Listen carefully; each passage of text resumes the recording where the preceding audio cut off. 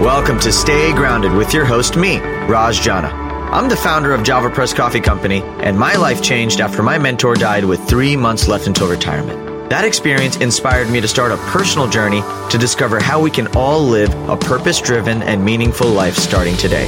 I interview everyone from best-selling authors and business moguls to extreme athletes and monks to discuss happiness, success, and fulfillment, to uncover powerful takeaways that empower you to stay grounded and make passionate living a reality. To access post-podcast discussions, insights, and further resources, visit rajjana.com/stay grounded.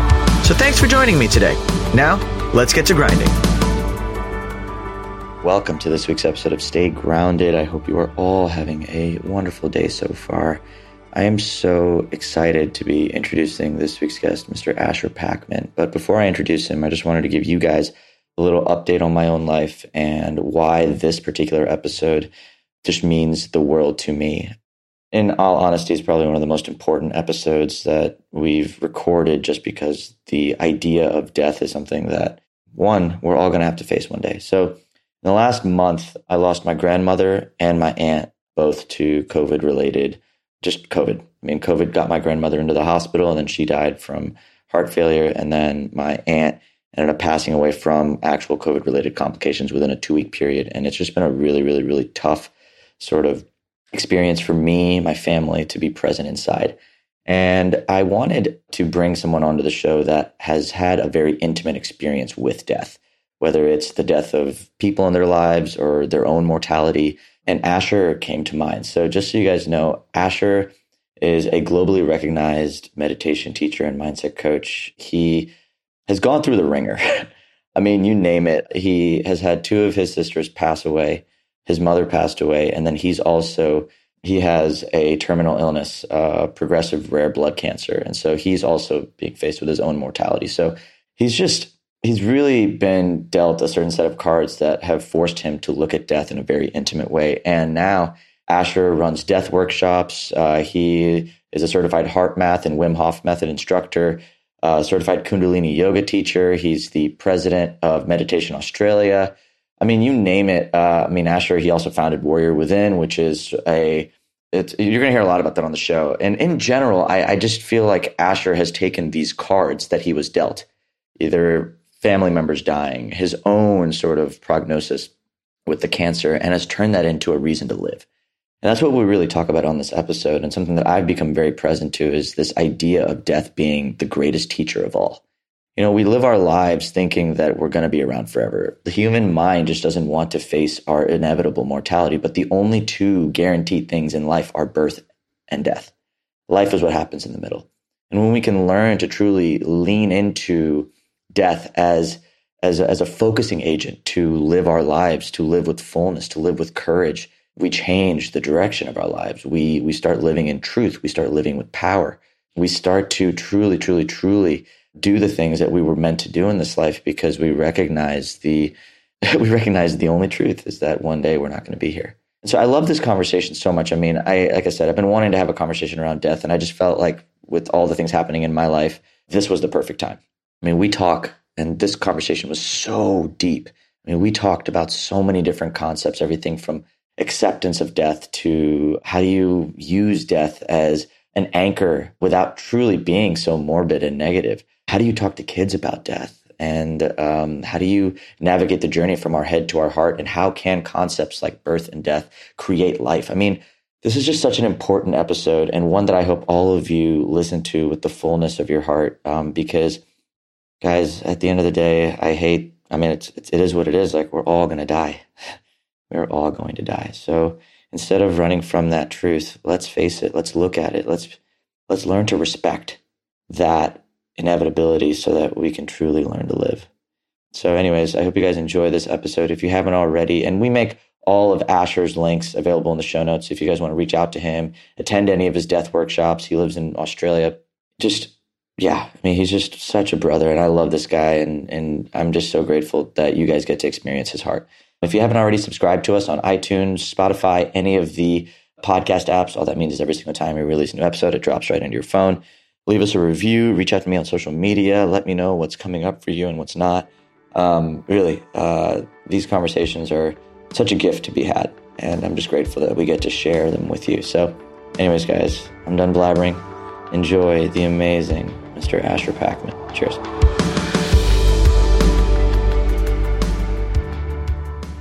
Yo. Welcome, everyone, to this week's episode of Stay Grounded. Hope you're all having a brilliantly grounded day for this incredibly deep conversation with my brother, Mr. Asher. How are you? I'm very well. Thanks, Raj. Good to be here, man. I'm so excited for this, brother. We connected actually about a week ago. Instant sparks, instant, obvious soul brother connection that I'm just so grateful to go deeper down the rabbit hole on, especially with topics like death that are generally pretty uncomfortable topics in the grand scheme of things. Like I think we talked about this when we were first getting connected, that human beings are one of the few creatures, or at least to our knowledge, that vehemently don't want to think about the one thing that is actually certain in life, which is death. Yeah, and absolutely, man. And yeah, we did spend a bit of time talking about that. And we were talking about the fact that right now in this current moment in time, death has really been placed under the spotlight. Right. And I think a lot of the discomfort that we're feeling is, as a collective, is that very fact that we've been asked a very big question. That is, what is my relationship with death? Why do you think people are afraid of the idea of death when it is truly one of the only things that is certain in life? I think it's got something to do with not liking endings.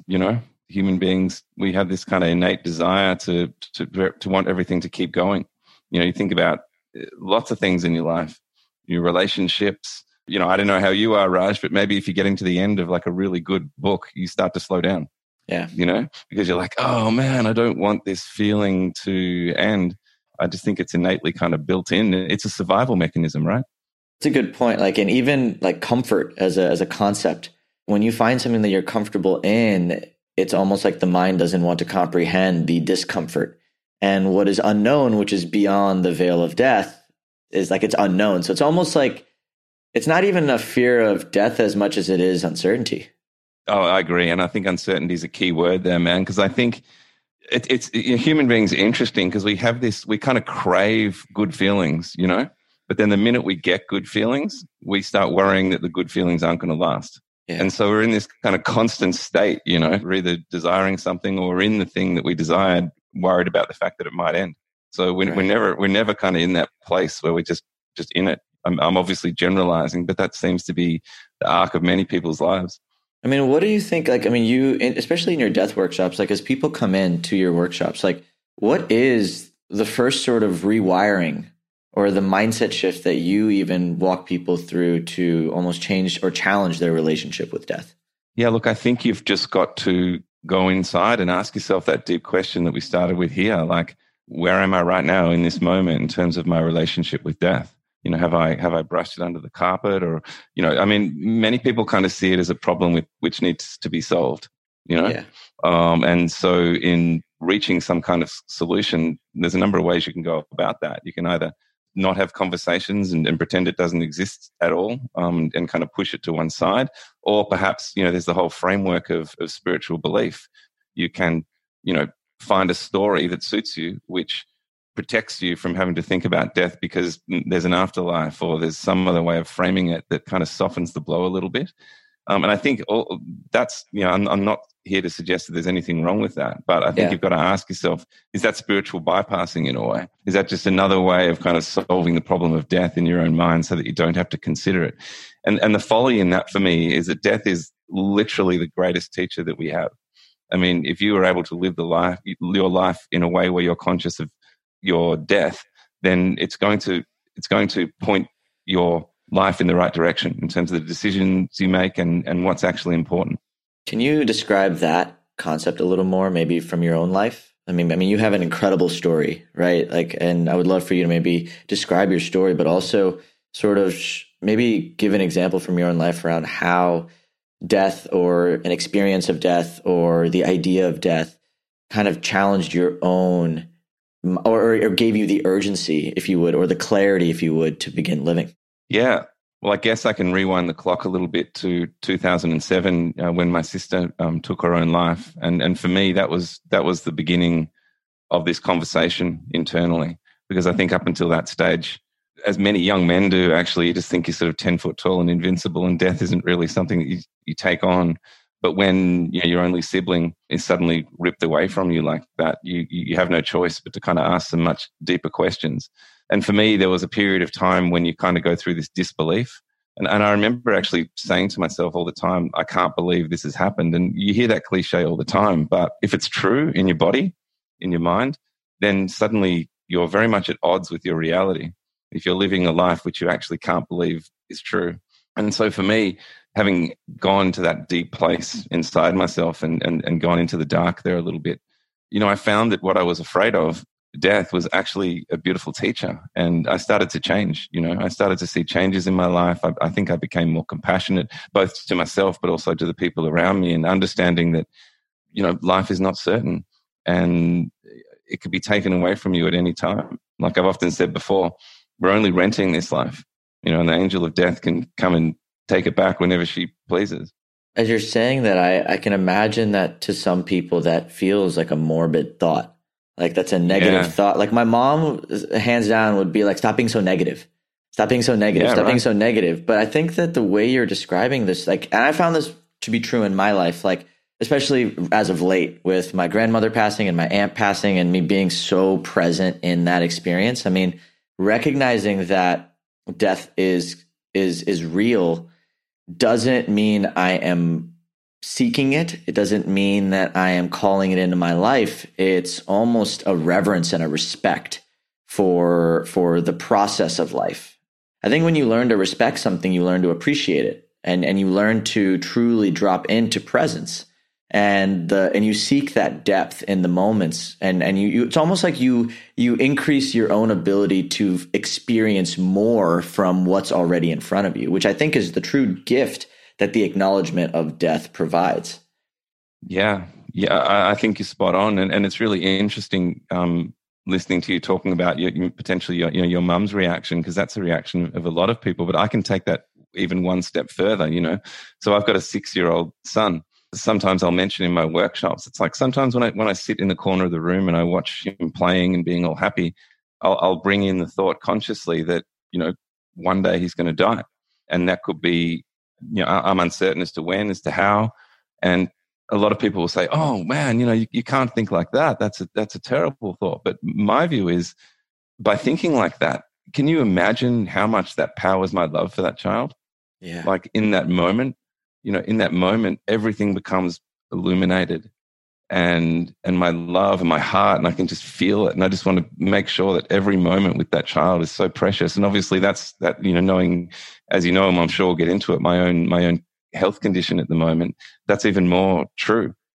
So there's something profoundly wise, and it doesn't mean that you have to like live every single moment like it could be last. It's just a teacher. It's just sitting there on your shoulder and bringing it in every once in a while and just reminding yourself of that fact. I mean, subconsciously, brother, we're thinking about death all the time. It's there beneath the surface. Like if you stop and think about it, you're having a conversation with death all the time. You reach the side of the street and you look left and you look right to make sure you don't get hit by a car. Like the brain is constantly trying to stop you from dying.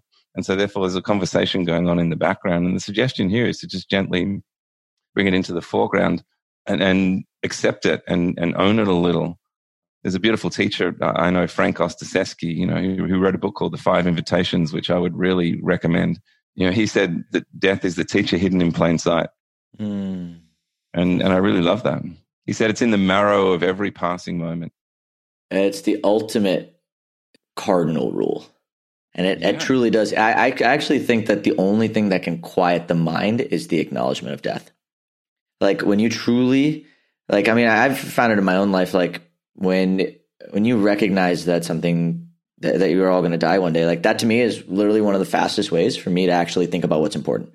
It's like when I think about like, do I want to send this to that girl? Do I want to, have this conversation? Do I want to go after that thing? Do I want to, like, when it comes down to those big fork in the road decisions, or even the decisions around like if I want a clarifying sort of, if I want something to clarify my own experience, like what is true for me, calling death in as the teacher, as the magnifying glass, calling death in, like if I died tomorrow, what would I be proud of doing today? and living into that truth, I think that to me has literally been the one thing that has quieted my mind when I have done when I have to face some very, very, very scary, anxious, nerve-wracking decisions, or even not even a decision, but maybe so like a way of life. Acknowledging that someone died allows me to truly actually text my mom and tell her I love her. Right? It's like that reminder to come back to what's happening now in this moment and what we can control. I completely agree. Yeah. Again, just turning back to Ostaseski, he worked in a palliative care, the Zen Buddhist palliative care center for decades, and saw literally tens of thousands of people go through there and was with them to the end of their lives. And in his book, he sort of distills it down to 5 lessons that you can learn from death. And brother, in that little piece from you just then, you covered like almost all of them. Great. So, I think. So you guys don't have to read the book. You can just listen to this podcast. Yeah, 100%. But the idea of, he says, number one, death teaches us not to wait. It's like, if you want to reach out and tell that person you love them, just do it, man. Like, now's the time, right? While you've got the chance, who knows? And the other thing is he talks about is like showing up fully, like fully experiencing life, like investing everything in the moment and what it is you're doing. And I think that's a beautiful thing too, And he also says to like welcome everything in your life. And the idea of welcoming death would be the pinnacle of that. But he says, whatever shows up at your door, invite it in. Well, I think there's an important thing, because I want to welcoming and calling in are 2 very different ideas. And I think most people, they assume that to be the same thing. Like truly, I want to reiterate this, like just because you're acknowledging and welcoming whatever's in front of you, which may or may not include something like death, does not mean that you're actively seeking it, or you're saying that I want this thing, or you're saying that this is the thing that's going to come into my life. Like it's truly just an acknowledgement of what is. It is the drop back into reality. I think that is been really doing a lot of like digging into just masculinity and masculine purpose. And I think that is like the true dance between the yin and the yang. Like if you think about the masculine, it truly is a reminder of death. And then if you think about the feminine, it truly is a reminder of life. And I think that we have these energies inside of us. We have these harmonious ways of being. By truly learning to play with both, you're actually learning to live. And I remember one of the quotes you gave me last week, which was one of my favorite quotes, and I wrote it down, which was, the opposite of death is not life, it is birth. Life is actually what happens in the middle. Mm. And I remember that being one of the most profound quotes that I wrote it down, and I was living into it all week when you said that to me. Yeah, no, I think that's part of what goes on with us. We see life and death as opposites. So therefore, life is something I want, death is something I don't want. But the truth of the matter is, like you said, it's birth and death which are opposites, and life contains both. So therefore, we need to own both, basically, because they're all a part of life. I think definitely, particularly in the West here, we have this view of the 2 things, life and death, being complete opposites. And that's just simply not the way it is. I think even that small reframing does an awful lot inside your own mind in terms of some of the things you were speaking to earlier. And I like this idea of the difference between welcoming and calling. I hadn't considered it that way before. And I think it's an important point to make, an important distinction to make. And also when things show up at the door, we have this tendency to look at them immediately and make a decision as to whether they're good or bad. And we actually don't know what's good for us. You don't know what's showing up at the door that might 10 years down the track be the greatest thing that ever happened to you. But the moment when you opened the door and saw it there, you thought it was awful. Yeah. Well, that's the spur, right? Like we're meaning-making machines as human beings. And sometimes we don't really know the reason why something's happening in our life. Like, I don't know. I mean, just from my own life, like I have no idea why my grandmother and my aunt would pass within 2 weeks of each other. I have no idea why. I cannot explain it. But at the same vein, I can recognize that it gave life to something new. It gave life to a new depth of feeling for me. It gave life to a new sense of responsibility in the way I show up, not just for my family, but for the people around me. It led to healing and grieving with my parents that it's impossible to really see what the end, I guess, experience is. I just love the idea that it's never done. I agree. And these are some of the things that you're seeing, and these experiences have happened to you reasonably recently. But in a decade from now, when you look back at the passing of your aunt and your grandmother, then what lens are you looking at it through? Because a lot of things will have happened in the meantime, potentially as a result. Like I as you know, brother, and we'll get into this, I've got a blood cancer diagnosis at the moment. And, for me, that day, when I was diagnosed seemed like a very bad day. But when I look back now, there's so many beautiful blessings that I've had as a result of that, including having a 6-year-old son. And so, would I give my cancer back? No way. No way. So I don't see it as a good or a bad thing. It's neither, actually. It's certainly very informative. And my cancer, just like death, is a great, great teacher.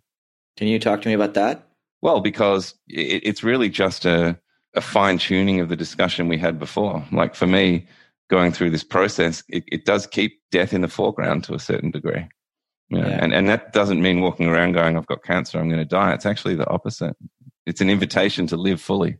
What was really interesting is you talked about your son and the way that you communicate death with him. What has his relationship been with your prognosis? And like how has that changed the relationship with him? And I guess so I think this is a really important, there's a lot of parents that are on the show that may not feel like, especially now with COVID and there's all these sort of fears around death in general. Like I said, it's brought up to the forefront.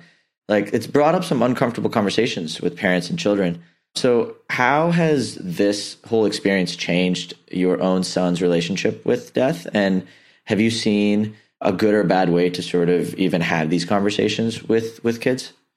Yeah, I think it's quite unique. But what I will say is this. I think we need to give kids more credit than we do in terms of their ability to understand like this, things like this.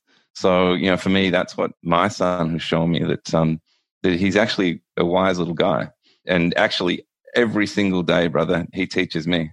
He teaches me how to be in the world.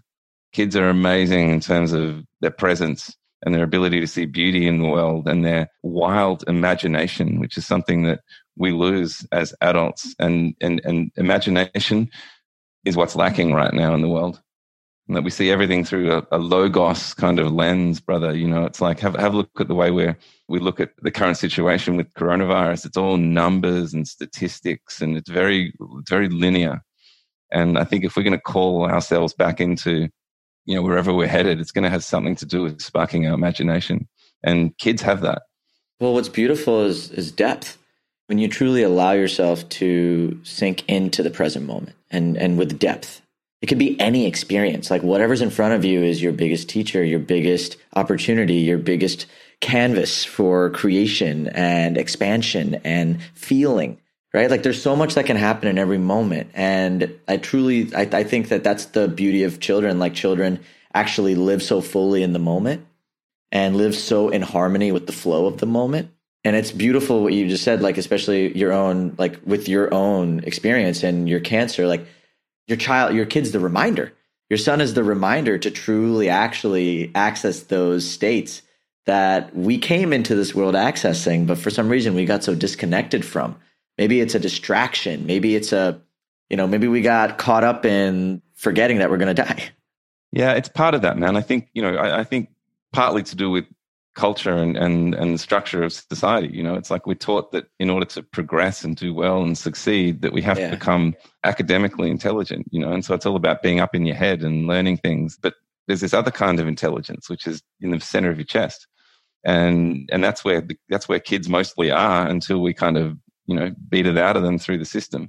A lot of becoming an adult, or for me, is about relearning that second layer of intelligence, and, you really, a lot of people who start, I guess, quote unquote, waking up, that's all it really is. It's taking that. I say the biggest journey a lot of people take in their lives is 8 inches, from their head back to their heart again. Sometimes it takes a tragedy, or it takes like a bit of a jolt from the universe, which puts you into a dark place, because you got to go into the depths of your soul. And to me, brother, so much of kind of spirituality and whatever you want to call that at the moment is about ascension. Going up and feeling the connectedness and the oneness with the universe, and oh man, blissful. But I'll tell you one thing, you got to go in and down a lot of the time, and into a bit of a descent, because what you find in your soul is a little star seed of what you see up above. And then when you realize that two things are connected, and you realize that deep in my soul, deep in my heart, is the same thing as what's up there. And then you can recognize the fullness of what it really means to be awake in the world, not just go up. You've kind of missed a step. And so I think when we have a death or a sickness or a divorce or a bankruptcy, these are invitations to go down, not to go up and miss the lesson. 100%. It's a really good friend of mine gave me this perspective. You got to befriend before you transcend. And I love the idea of, befriending what's inside. A mentor of mine said, a little bit of endarkenment. Yeah. may be required.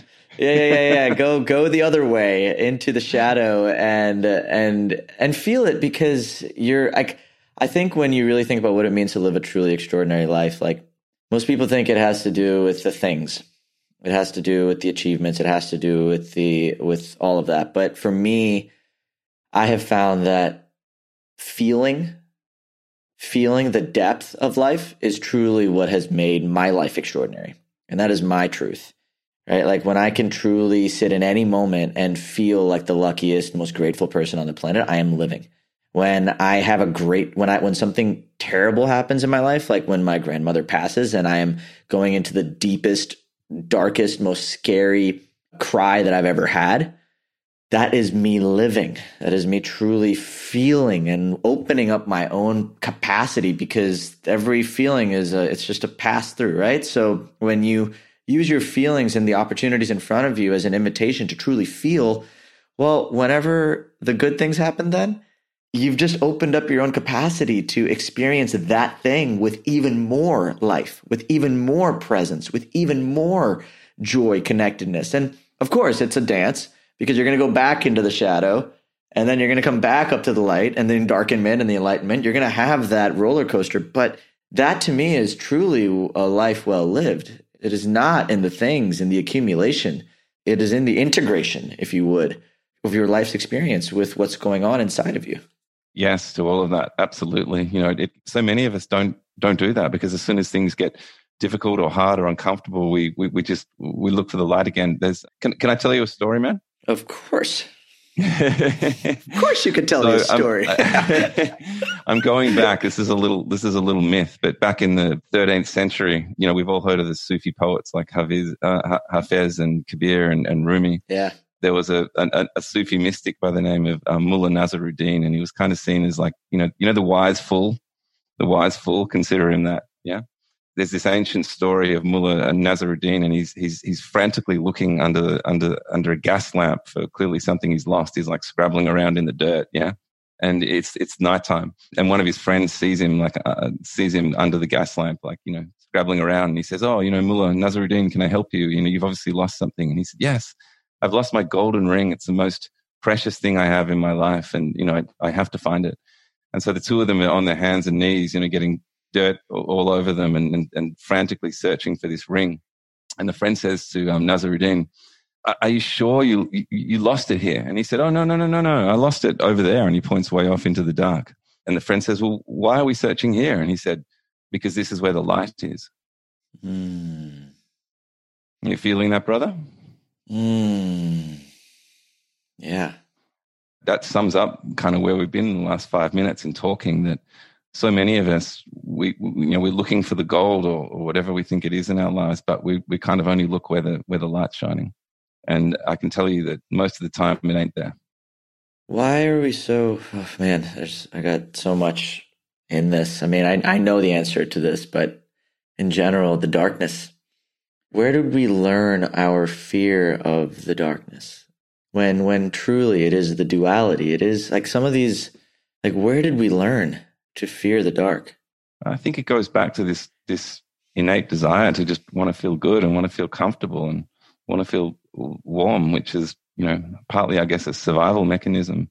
Yeah. But we know truly that it's only in the discomfort that we grow. I'm a Wim Hof instructor, and I'm not sure if you're into the great Dutchman. Big fan. The great crazy Dutchman. Well, think about that. Yeah, well, think about that process. He's talking about getting into freezing cold water, and that's the place where we grow. I would wonder if you said to Wim, are we growing when we're kind of lying on a towel on the beach in a resort somewhere, with the sun shining down? Feels nice, but I'm not learning much. Yep. Oh, man. Well, okay, let me ask another question. Why don't you think learning then? Because I realize, so I'm addicted to learning, and it sounds like you are too. And to me, that then causes or we're curious. Maybe there's curiosity at our core, which is what allows us to enter the darkness or the shadow with an open mind. Why do you think people aren't interested in that, in the curiosity and the learning that exists in the shadow? Well, I think it's interesting because I think it loops right back around to, you use the word curious and curiosity.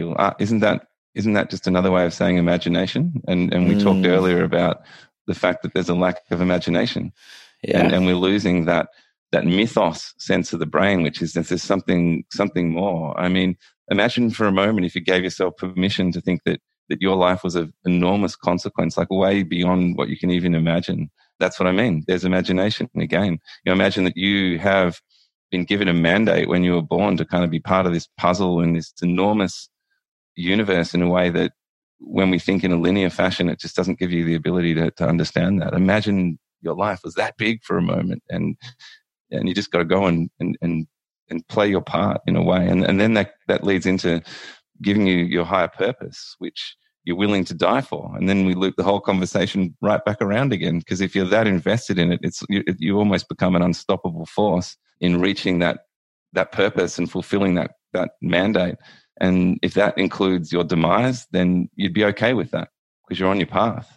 Man, I'm so glad this is where we are right now in the conversation, because what do you think is the balance between destiny and free choice? Like, the universe is perfect by design. Like, nature is perfect by design. Nothing happens with or without. Like, I mean, it's just perfect. Like, at least in my life, I have looked at everything, and the perfection I feel in this moment would not be able to exist without all of the circumstances that I either thought were good or bad. So in some way, shape, or form, everything has unfolded for me to be here in this moment. But I also recognize that I made a lot of choices. And I chose to act, or I chose to follow a sign or not follow a sign, which has also led me to this point. So what do you think is the dance between destiny and free choice and creating that sense of purpose that you would ultimately die for? Yeah, it's such a good question, isn't it? And it is a dance. Even I can feel the dance in that question, even in the way you're moving when you're asking it. Yeah. So I mean, for me, I guess looking at it through a personal lens of my life, I think that the universe has a way of recorrecting your path. You could call that destiny if you wanted to, but it's up to you to actually listen to those messages, And for me, my life was kind of going in a certain way, very externally focused, on the corporate kind of ladder and just looking for more and thinking that was going to be my way to a fulfilled and happy life.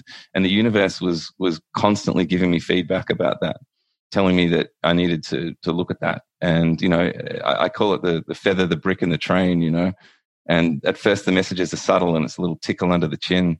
It's like, Asher, let me show you this. And of course, most of us, we don't hear that call when it comes. And so it just keeps getting louder until you're willing to recognize it. And I always say the universe will give you the lesson at the level that you need to hear it, Yep. And for me, it took a great deal, it took the train wreck for me to actually pay attention. But then I corrected my course, and now I feel as if, every morning I get up and I love what I do. And that wasn't the case before all these things happened to me, So fate, destiny, I think there's a dance.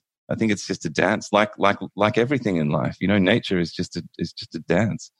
Sure, we can make choices within that, but there'll always be something bigger will always be out there, kind of at least tapping you on the shoulder and asking you to maybe recorrect.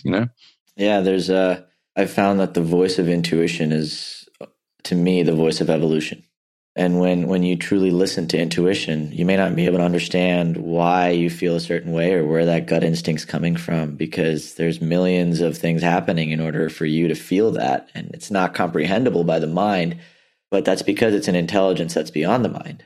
It's an intelligence that's accessing the connected nature of everything. And in that there's profound, and I think that's truth, right? Like you said, like, the journey is going from the 8 inches between your head back to your heart. And when you come back to the idea of death, like when you come back to absolutes, like things that are absolutes in life, not necessarily what we think are absolutes in our heads, but truly, what is the true law of nature, that everything is born and everything will die? And when you bring that to your forefront, that's what drops you back into heart. And in that heart is where that intuition, that voice of evolution, that higher wisdom and connection to something greater. Like and it could be as simple as, again, text your mom and tell her you love her. It could be as simple as, hey, go ask that girl out. It could be as simple as, hey, start that business. It could be a simple thing like that, just so small. Or it could just be, hey, take a deep breath. Like it's that ultimate focusing agent to come back to your heart. Yes, to all of that. And I think you have to find your own way into that practice to kind of learn how to listen for that voice.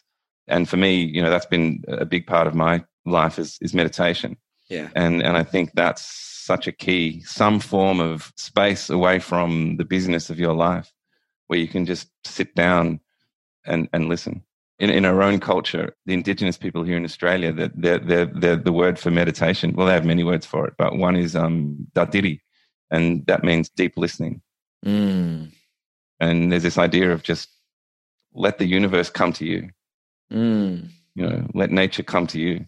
Just let the world become curious about you for a while, rather than the other way around.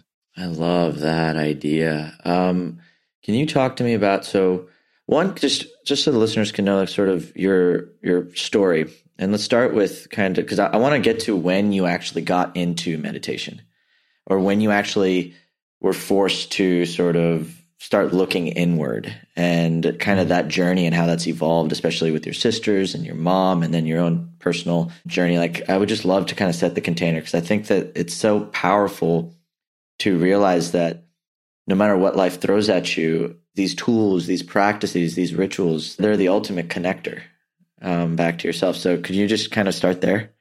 Yeah. I mean, we mentioned the fact that, back in 2007, when my sister passed, at that stage, I was kind of at the pinnacle of my corporate career. I was actually in Dubai at that exact moment, about to get on stage and deliver a keynote at a marketing conference. And I got the call from my mum, and obviously, my life took a very different direction from that moment on. So I jumped on a plane and went home to Australia, and wow, could fill the rest of the interview with what happened in the next little while after that. But as it was, my mum got quite sick after that, and she'd had cancer in the past, and it came back pretty aggressively after my sister passed.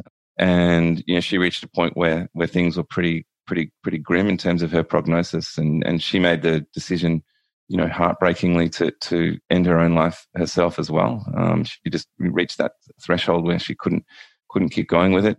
I think both my sister and my mum are very brave, actually. So that's a whole nother discussion potentially. But as it was, for the purposes of my own life, I'd been beginning to feel a bit not great in myself physically leading up to my mum's death. And I thought there was a lot of stress around because, of my sister and my mum and all these things happening and coming back home and like lots of stuff. But it turns out that not so long after mum died, I was given a blood cancer diagnosis, and it wasn't a terribly good one at the time.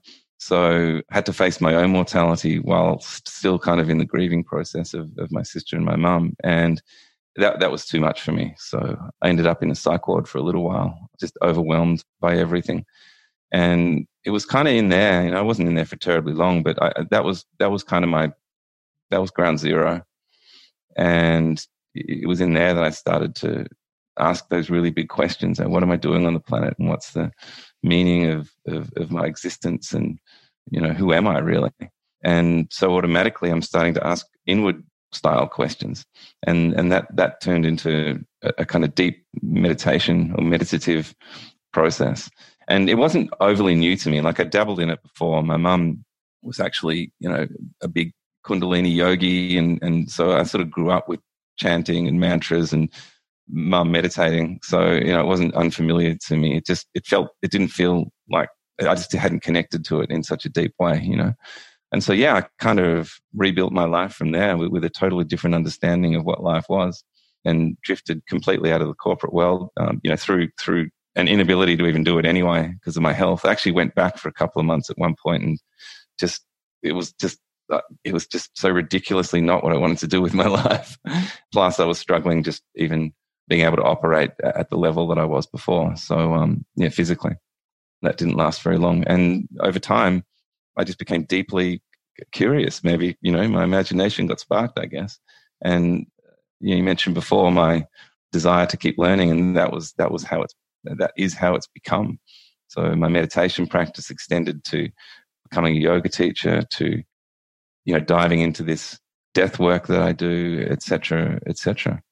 Here we are today. But maybe like you, brother, I don't know, people started to come and ask me questions. They became curious of me. I started to just tell them what I was up to when they were having difficulties in their life, and something seemed to resonate, and I realized that I'd found my purpose. Yeah. And resonance is a beautiful concept in general, because it insinuates that there's a frequency and that we're all operating on a frequency in some way, shape, or form. Like, that's the ultimate game. Like, we're all resonating at a certain frequency. And so what's beautiful about this life is that you get that's why I'm saying, like, our resonance is so similar. So, like, when that resonance happens, like, how can people learn to almost decode resonance? Like, because I think resonance is such a powerful thing to pay attention to, especially in the concepts in the world, like in the conversations around purpose, or the conversations around, what am I supposed to do, or what am I supposed to do next? Like, resonance has been an interesting compass for me. So I'm curious, how can people learn to truly, like, listen and trust resonance? Yeah, well, I think in some sense you've got to become the tuning fork, right? You've got to become this instrument that understands it a little. And again, we come back to these practices of meditation and things like that, because you're right.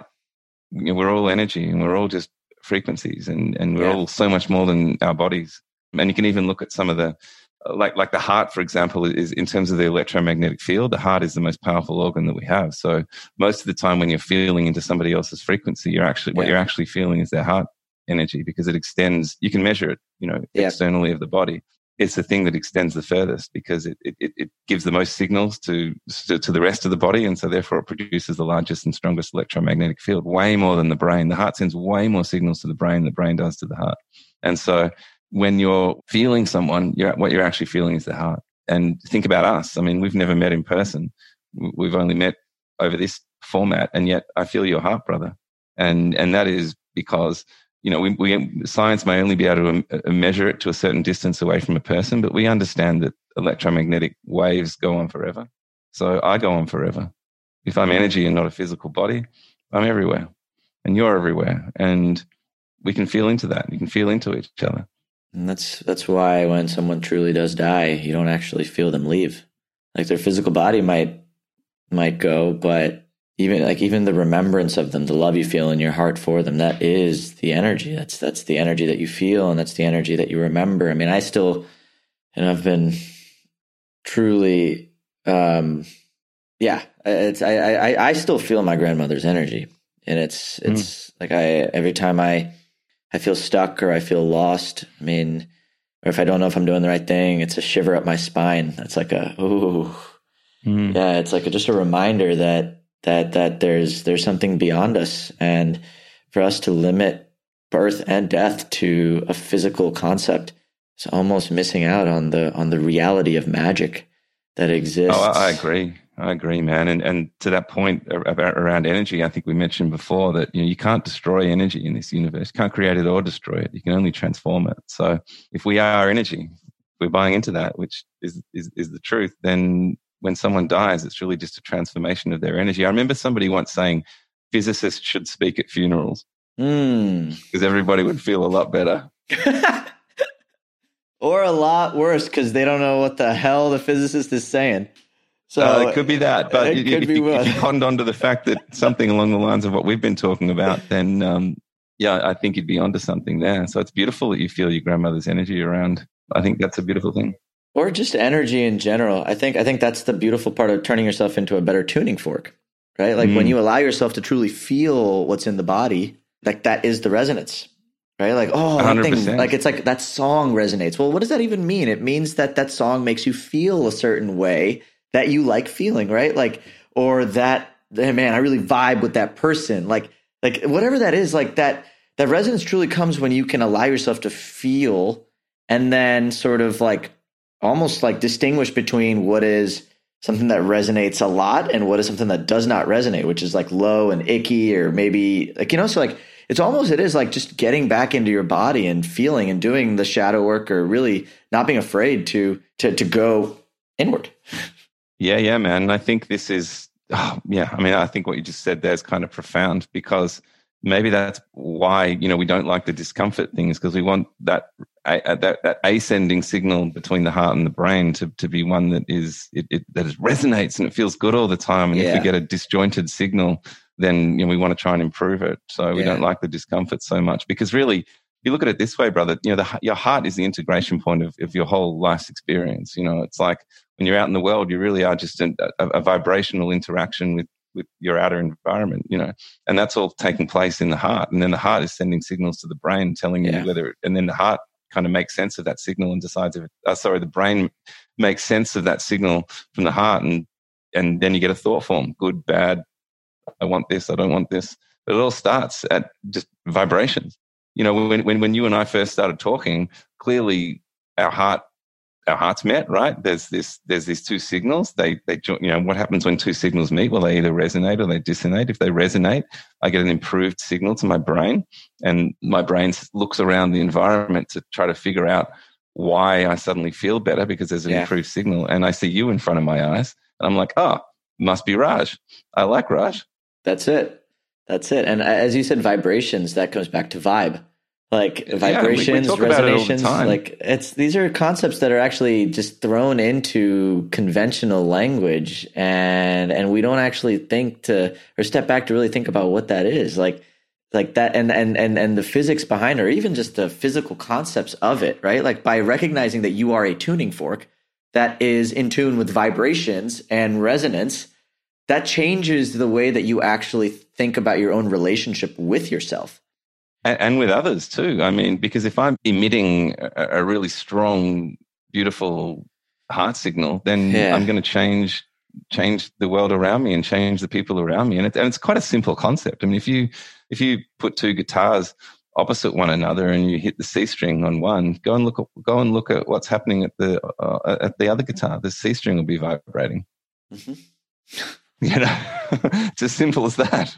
Gosh, man, why do we make life so? It goes back to the whole talk about life and death and children, right? Like when you truly think about it, like we complicate things so much, but when we're truly brought back to presence and the simplicity of a child and the simplicity of life, which is the absolutes, you are born one day and then you die one day. Like all of these concepts truly just bring you back into just it's life is at its very simplest. A gift. Yeah, 100%. As it said, life is simple. It's just not easy. And I would argue that the easiness and the ease of life is the spiritual journey, right? Like that is, it's the dance between, it's a dance between grace and suffering, which are both in some ways the conscious choice that we all get to make at some point. Like, I truly, even you, I mean, look at your story, right? Like you're looking at your terminal sort of diagnosis as the biggest gift, right? That's a choice. That's a choice it's a conscious choice that you're making to take that experience and make it mean something for your life. Yeah. Yeah. I think we're getting back to that idea that, people often say everything happens for a reason, but I think there's a missing step in there, and that is, you've got to create that reason, or you've got to feel into that reason. It's not just going to happen automatically. Yeah, I would say life just happens. Forget the for a reason bit. The rest is up to you. Right, and that's it. Like you can, like I can decide whether my cancer and loss of family members in that way is the reason is my choice. I got to go out there and own it and take responsibility for my own life and see the gifts. And I'll say this, I don't think enough people realize how powerful of a concept that is. I don't think people truly realize how powerful it is that you get to define your life's experience. Like if somebody gives you lemons, you can truly either bitch about the fact that you don't like lemons or take those lemons, make lemonade and sell the lemons just because you don't love lemons. Like it doesn't matter, but like truly it's a choice to look. And this is why I think practices like gratitude for me, like gratitude and active appreciation has been such a powerful daily practice for me. Like yours is meditation. For me, truly, it's been appreciation. Like write down at least 5 to 10 things every day that I'm truly grateful for, feel the depth of gratitude. Because for me, that has been the most profound spiritual experience than anything life gives me. I'm like almost now unconsciously looking for the beauty in it. Unconsciously. Yeah, man, like, isn't that amazing? And I think they can be parceled up in the same thing too, man. I mean, gratitude, compassion, meditation is quite simply, without doubt, the most powerful form of meditation. Even now we're seeing that even physiologically for your own body, there's enormous benefits to be had. There's research out there now which shows that when we meditate on any form of self-love or self-compassion or gratitude back to self, you actually get changes right down to genetic expression. Like the body just begins to heal itself, So for me, it's not just the fact that you can make everyone around you feel great and you can contribute to the world in that way, but there's also self-healing involved in those practices of appreciation and gratitude. 100%, man. Like our bodies are such intelligent machines. They truly, truly, truly are intelligent. And so in some ways, like if there's, and maybe this is actually an interesting conversation I'd love to have with you, considering that you do have cancer. So what is your belief around like the idea that diseases or illnesses or ailments in your body are almost like almost a function of like something not supposed to be in your body energetically, or maybe you're holding up? Because I know you used to, I mean, you shared with me at like just like you had doubts with depression. And like, do you think that led or that had anything to do with your cancer? Like, and what is your relationship with that? I'm just curious in general as actually just a curious soul. Yeah, no, thank you, man. I appreciate the question. And yeah, I do think there's a connection. I do think there's a connection between all these things. Again, you said earlier that, we're just meaning-making machines and we're just stories, and I think that the stories we hold in our heads will dictate the way the body functions. It's back to the mind-body connection, and so for me, yeah, look, I'll share something with you. I will. My cancer is around a bone marrow disorder where basically my platelets are not functioning properly, and I have essentially too many platelets in my blood. That's a very simplistic view of what's going on. And so if I look at my story as a young boy, there was a degree of needing to be a protector. I felt a very strong urge that I needed to protect my sister and my mum. Yeah. And so I took on that role very early in life. And I guess if you extrapolate forward, my body was listening to this sense of overprotection, in fact, and that played out in my early relationships with women where I was just too protective and trying to control, and you know what I mean? Yeah. And play, and that never ended well. But when I think about the cancer that I got, what role do platelets play in the body? They're the protectors. You cut yourself and the platelets all rush to the side of the wound to stop the blood from flowing and start to heal the wound. And they're protective. They're part of the protective mechanism. So I had this story in my head, which was around overprotecting. And lo and behold, I reach 40 and the body just responds that way. Got to be something in there, right? There has to be. I mean, and that's your mind wouldn't make that connection, right? Like, and that goes back to, I mean, you being somebody who's in resonance with yourself, right? Like after all these years, that's the truth that you are in alignment with, right? Like I'm sure you've asked that question many times, if that's right or wrong. And even now in this moment, in this truth, like that's where you are. And I think that there's something really profound about that. Yeah, but the flip side of that too, I agree for sure. And the flip side of that is I need to let go of that story. This need to protect everyone and this need to be out there in the world in that way. And I think that if I can effectively do that, then it's going to put me on the path towards healing. And I feel like that's what's actually happened. And, my blood's been pretty stable for quite a few years now, and I feel like letting go of that story has something to do with that. Letting go, forgiveness, compassion. What do you think, and why do you think those? Like, I guess, like I'm starting to realize now more than ever that letting go is the key to truly living in the present moment, right? Like, and it's sometimes the hardest thing to do, and it's the scariest thing to do. Yeah, and we talked. I think we talked early days around the difference between acceptance and agreement. This idea that letting go requires an acceptance of the way things are, but that doesn't necessarily mean you have to agree with the way things are. Yeah, there's a very big difference to saying I accept that my sister took her own life versus I agree. And so, or I accept that I have cancer, and I agree. You can say that's not okay, but I accept it. Yeah. And to me, there's a massive difference between people get caught up in this idea that they have to be okay with everything in order to accept it. And that's not the case. Well, separating ourselves from the unconditional sort of nature of love and the choice that we have as human beings to do anything about that love is I think, a dance. Like, I can unconditionally love a younger version of myself that made a mistake and choose not to make the same mistake again. Right? Like, unconditionally loving myself does not mean I am condoning or agreeing with the behaviors or the things that younger version of myself did. And I think that separation is one of the most freeing. That, for me, that was actually the thing that led me on my healing journey. Like, when I truly got out of my 8-year relationship, like, I was truly actually not very happy with myself. Like, I was in a place of self-loathing. And for me, my journey was truly like, okay, Raj, yes, like, you weren't perfect, but I unconditionally love and forgive and accept you as you are. And I know you want to be a better human being, so make better choices or make different choices or choose better, right? And so I think that's the freedom piece. Like, unconditional acceptance is almost your birthright. Everybody's born with the right to love themselves. You don't have to earn that love. Like, you came with love. You came with acceptance. And sometimes in my, at least in my journey, I don't know if this resonates for you, but coming back to center, coming back to truth and presence in this moment has been letting go of anything that doesn't necessarily align with that truth. Yeah, man. I feel like I want to let that land for a bit because it does resonate really deeply with me. It does.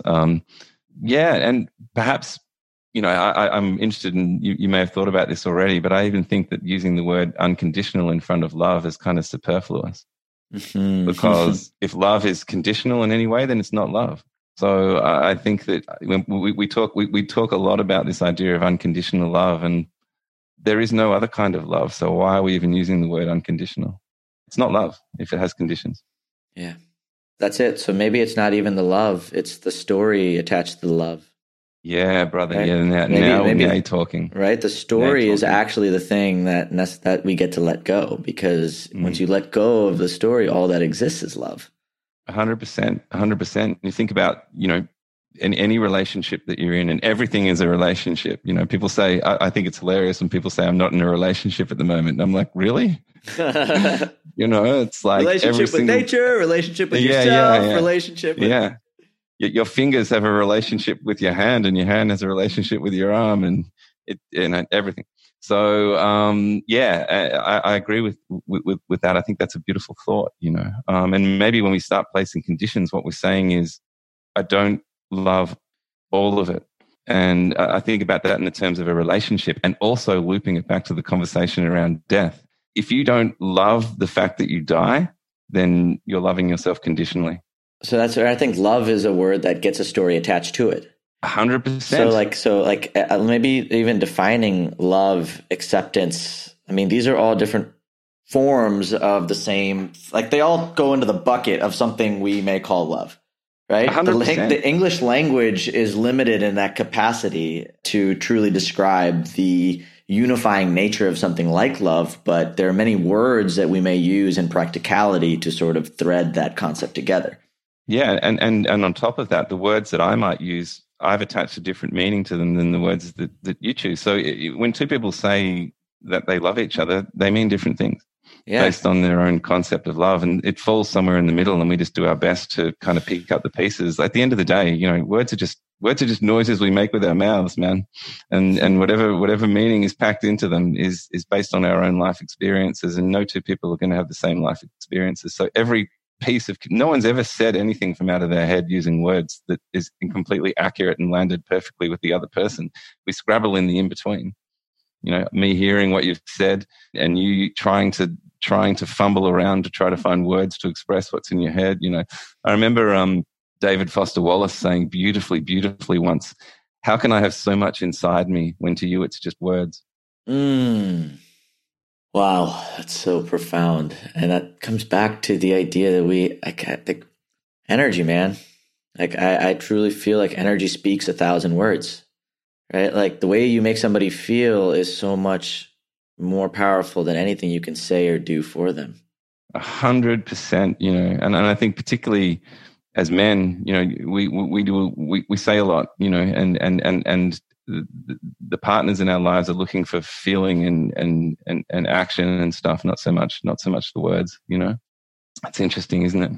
It is, and it's a dance. I mean, I truly think that we're in this vortex right now where, you know, COVID just kind of activated a lot of things for a lot of people, but as a global consciousness, we're truly coming back, especially for men, truly coming back to the harmony of life. Yeah, I agree. And you know what's interesting? It's like we talked at the very beginning about the necessity for a descent in order to find that spark of genius or whatever it is deep inside us, so we can understand the connection back to up above. Yeah. What the coronavirus has done, it's like pushed humanity into a descent.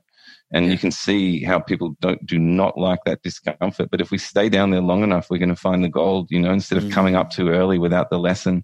And that's why, you know, people are resisting lockdowns and things like that so much, because they don't like being down there. But again, now down there, perhaps try to search for that gold ring outside of the lamplight and learn to be comfortable down there until we, you know, we find whatever it is. And then when we come out, you know, that's when we create a new world. And I think it's actually interesting that it's called lockdown. You know, we're not being locked up. Damn, that's profound. That's really interesting. I like that. I like that as an invitation for anybody listening to. And I'll say this: like, there's a lot of destruction caused by this virus. There's a lot of physical things that have been happening because of this virus, and I'll be the first to admit that. But on the other hand, that doesn't discount the opportunity and the invitation to truly use this time as a chance to be with what is. Oh, I agree. And yeah, like everything, there's two sides to the coin. And one side, you know, is that there's, you know, don't even need to talk about the pain and suffering and the discomfort. But again, it's what we were talking about on a grander scale, right? Maybe this was the level of lesson that the universe needed to give us. As a collective. Yeah, this could be a collective rite of passage right now. Oh, that's so empowering. I feel that energy a lot for me this year. It's definitely been a rite of passage of just unbecoming so that I can become. 100%. And so if this is a collective, you know, rite of passage, a collective initiation, it's like, what are we being initiated into? What is the new world that we're returning to? That's the part that I was talking about earlier about our imagination. You know, the shamans would say, you know, we need to imagine the new world. And what are we doing in that regard? Well, we're experiencing it. It's not even, I had a really important mentor of mine share this perspective with me. It's not about understanding anything. It's about experiencing it. The only way out is through. So maybe this experience that we're in right now, that's the actual invitation, is to experience it, to go deep, and to allow that to be the catalyst that then creates the meaning for what this initiation is even supposed to be. Man, I feel like I could talk to you for hours and hours and hours, and we may actually have to do that. After this conversation, man, I'm so grateful for you. Oh, thanks, man. I appreciate it. And it's the same, you know, and it's exactly what we were talking about, you know. It's like it's frequency, it's resonance, and you know, for me and you, I'm happy to put it out there, brother, because I would love to, you know, continue the connection and deepen it, in fact. Absolutely, brother. Well, that's without even a doubt. So for everybody listening, Asher, why don't you just share a little bit about sort of what your work is in the world, and how anybody who may have listened to this conversation and want to either reach out get involved, or even just say thank you, how can they do so? Yeah, there's a couple of different parts, and thank you for inviting me to share that. I am a personal coach, so I do private sessions with people, and it's interesting because the type of people that come to me are people where I've had that experience, So I work with a lot of men. I work with a lot of people who have chronic illness. I work with a lot of people who are experiencing grief. And I work with a lot of executives, senior executives, who are just looking for something more and for harmony in their life, outside of the workplace and home and family and all the different pieces. I also have a studio in Melbourne. We run a physical space in Melbourne, which is called the Fifth Direction, which is around movement and meditation. And we run lots of different workshops and experiences down there as well as just operating it as kind of like a regular gym. That's closed at the moment. And then I have another area of my work, which is called Warrior Within, which is all men's work. So it's kind of these kinds of conversations in a way, and helping men, particularly, like I would say that the majority of men that arrive have hit that wall where, their formula for life is no longer working and they've been forced into a descent of some kind, and they're actually grappling with how to handle that, I mean, my country, and I'm sure it's similar in the US actually, but 3/4 of suicides in this country are men. And I think it's largely to do with this fact that, the stereotypical male kind of way is a very, very strong, they put a lot of strength in the value of self-reliance to the point where it becomes a detriment, when things get tough, that they don't reach out and they don't talk because I'm a self-reliant man. I don't need that, don't need anyone else. I can fix it for myself. And sometimes fixing can equal ending your life because you see that as the ultimate solution. Everyone will be better off without me, that sort of thing. And I can solve this problem by simply removing myself from the planet. And, we do a stack of work. We've been doing that for 3.5 years now. We've got over 500 men that we reach in some way, shape or form.